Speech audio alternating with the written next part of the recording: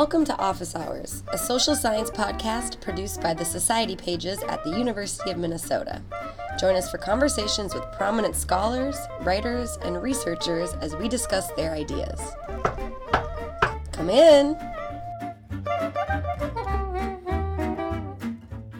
In today's episode, new host Allison Nobles interviews Jane Ward, a professor of gender and sexuality studies at the University of California at Riverside. Dr. Ward's most recent book, Not Gay: Sex Between Straight White Men, explores the relationship between whiteness, masculinity, and sexuality. She explains how sex between straight white men actually reaffirms their straightness, rather than calling it into question. In fact, Dr. Ward argues that homosexual acts are a necessary part of heterosexuality and have been since these categories were created. Not Gay clearly illustrates the complexity of human sexuality at the intersections of race and gender. Jane Ward, thank you for stopping by Office Hours today. My pleasure.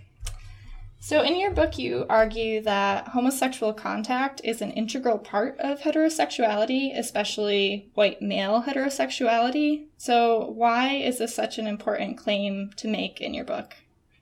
Sure. Well, this book is about the fact that sometimes people have homosexual sex for heterosexual reasons.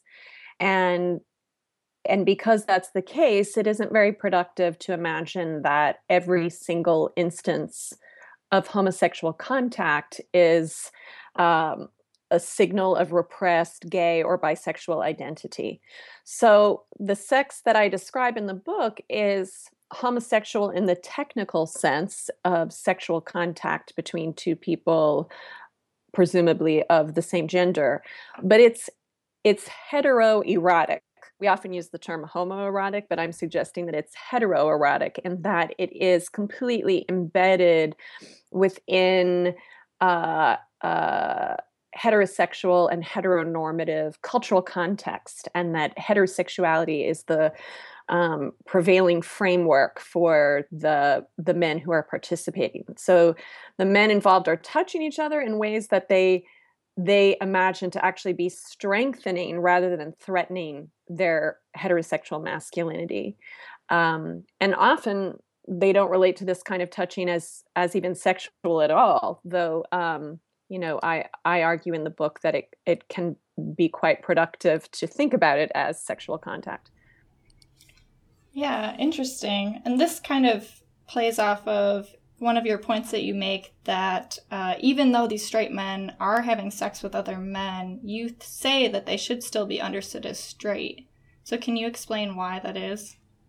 Sure, yeah. So I'm making the argument that I think we would all be better served by thinking about sexual categories as cultural formations rather than biological categories.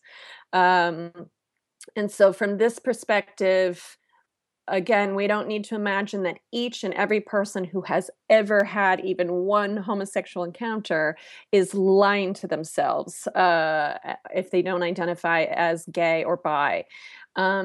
Instead, I think, if people have engaged in homosexual contact, but they're deeply invested in heteronormativity, and heterosexuality, not gayness or biness, feels fundamentally like home to them, then I think it's more politically and analytically useful to call that straightness, to actually hear how people themselves are understanding the meaning of their sex practices rather than constantly defaulting to the closet.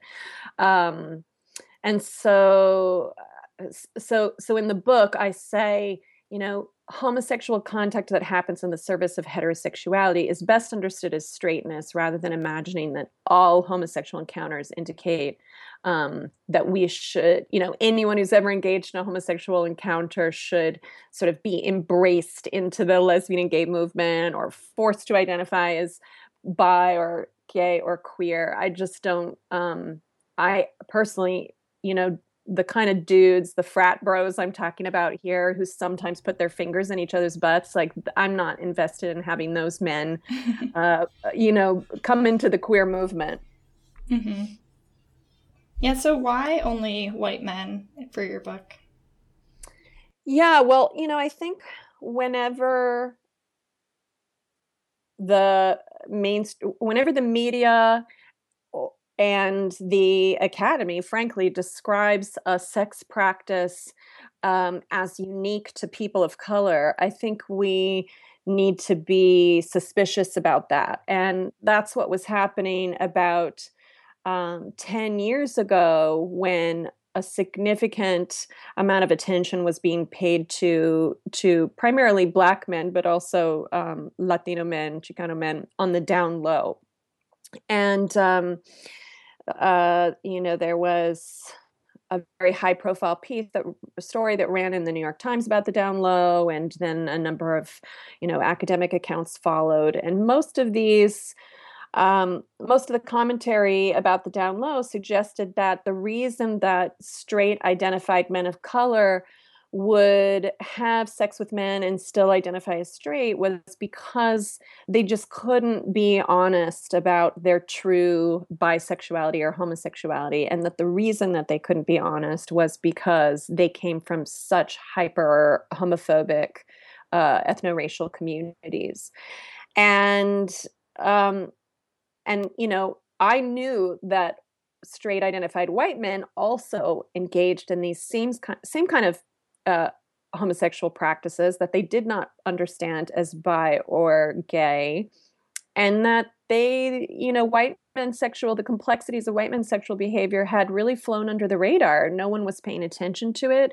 And white men were given a lot of opportunities to justify it, excuse it, render it meaningless, that were not given to men of color. And to the extent that we do pay attention to what straight white men are doing sexually, no one ever asked the question, well, what is it about white culture? What is it about whiteness that makes that kind of sex practice possible, whereas for men of color, their sex practices were being understood entirely through the lens of race. So I wanted to highlight not just that straight white men were engaged in homosexual sex, but also that there was this very different set of cultural narratives that circulated around straight white men's sex practices. So you mentioned the queer movement before. So I was just wondering if you could talk about what kind of implications your book might have for LGBT or queer politics. Yeah. Well, I think there are several, and I dedicate the last chapter of the book to trying to flesh that out. I think part of what's going on in as we think about sexual fluidity and what some people have termed heteroflexibility, is that as we move toward an understanding of homosexuality as a biological, as having biological origins, not just homosexuality, but all sexual identities, it's become the vast majority of Americans now believe that people are born with a heterosexual, homosexual, or bisexual constitution, and that cannot be changed. And so to the extent that we increasingly believe that as Americans, and that we define gay culture as a romance and love-based formation, that gay people are, just like straight people, they want, to fall in love and get married and have kids and be prosperous and have middle-class lives, all of that homonormative narrative. What this means is that the terrain that used to be associated with queerness, casual, ephemeral, politically, perhaps even politically or non-identitarian, I guess is what I want to say, sorts of sexual contact, become, that terrain then shifts over to straight identified people who start to get to own what is raunchy or subcultural or non-identitarian about queer sexual encounters. And so I'm concerned about that trend and wanting to intervene in that, and also wanting to push back on this, certainly push back considerably on this idea that that we know a person is gay and born gay if they have the capacity to ever have a homosexual encounter. So I know that sexuality is kind of a topic that can be sort of taboo. Can you talk about what it was like to write a book about sexual practices and not just sexual identities? Yeah, it was completely delicious. It was a lot of fun. And in fact, it was especially, my first book was an ethnography of LGBT organizations, and it was about the corporatization of the queer movement and the co-optation of diversity. And so it was, it was an exciting project in many ways, but it was also ultimately it was depressing. I felt discouraged by what I found in that project. And so shifting gears to be able to shift away from the organization as the unit of analysis to think about bodies and sex practices as the unit of analysis was really refreshing for me. Also, this probably isn't what you were getting at, but I'll just say, I was pregnant and then nursing while I was writing this book. And so somehow it was just the perfect, counterbalance to those bleary-eyed middle of the night. I'm a mother who's just a nursing contraption to be really, I guess what I'm saying is, in a way, it kind of kept me connected to my queerness, to be thinking and writing about sex practices and their implications at that particular time in my life. Yeah, that's great. Can you tell me a little bit about what's next for you in terms of projects? Sure. In the immediate, I received a tremendous amount of hate mail from people who read Not Gay and disagreed with the central argument that sometimes people can have homosexual sex for heterosexual reasons. And it turns out that argument was very threatening to a particular population, and that population was white gay men. I just, many white gay men were really angry about this book, whereas the straight men that I heard from mostly sent me these detailed confessions of, about the different kinds of sex they'd had with men. So anyway, I am working now on using that response from gay men, the messages that I received from them, and some of the commentary that emerged online around the book as data to think about how non-academic gay men resist queer studies and feminist queer studies in particular. So I've been working on that, and then I also am working on a new book that's tentatively called The Failure of Heterosexuality: How Sexism Doomed the World's Most Cherished Union and Hid the Wreckage. And in that book, I'm arguing that that heterosexual culture is basically, a very damaged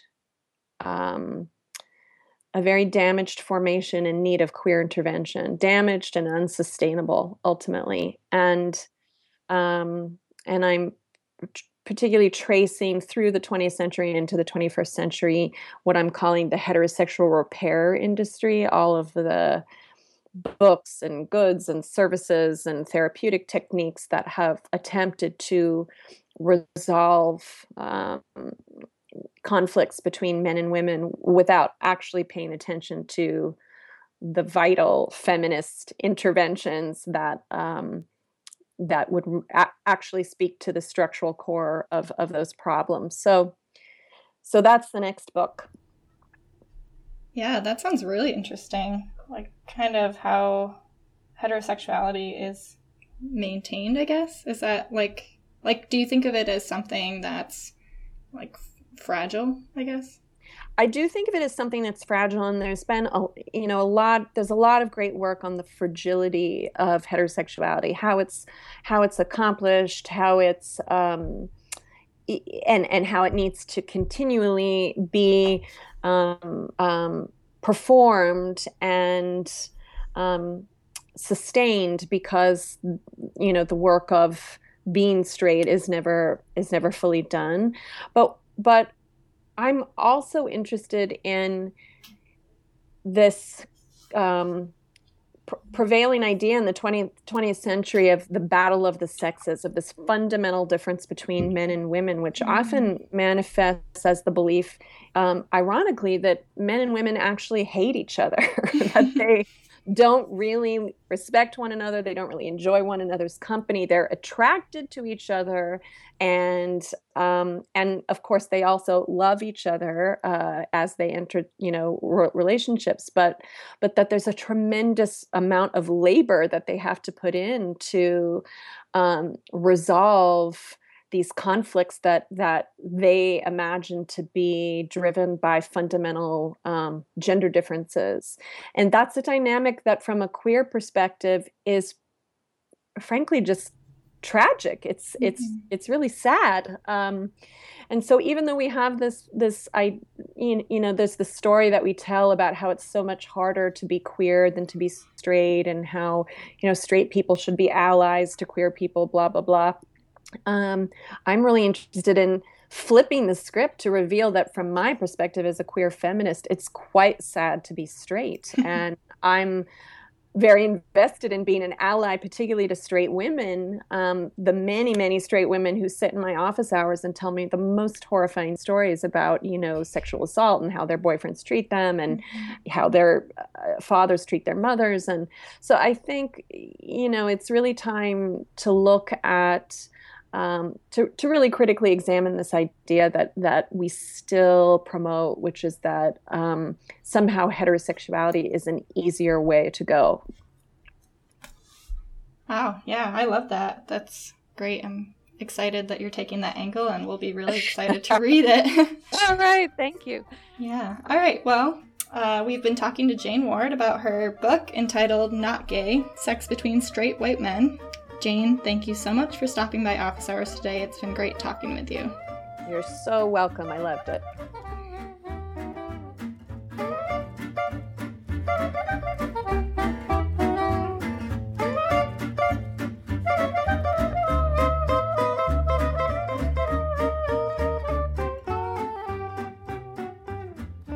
This episode of Office Hours featured Dr. Jane Ward discussing her new book, Not Gay: Sex Between Straight White Men.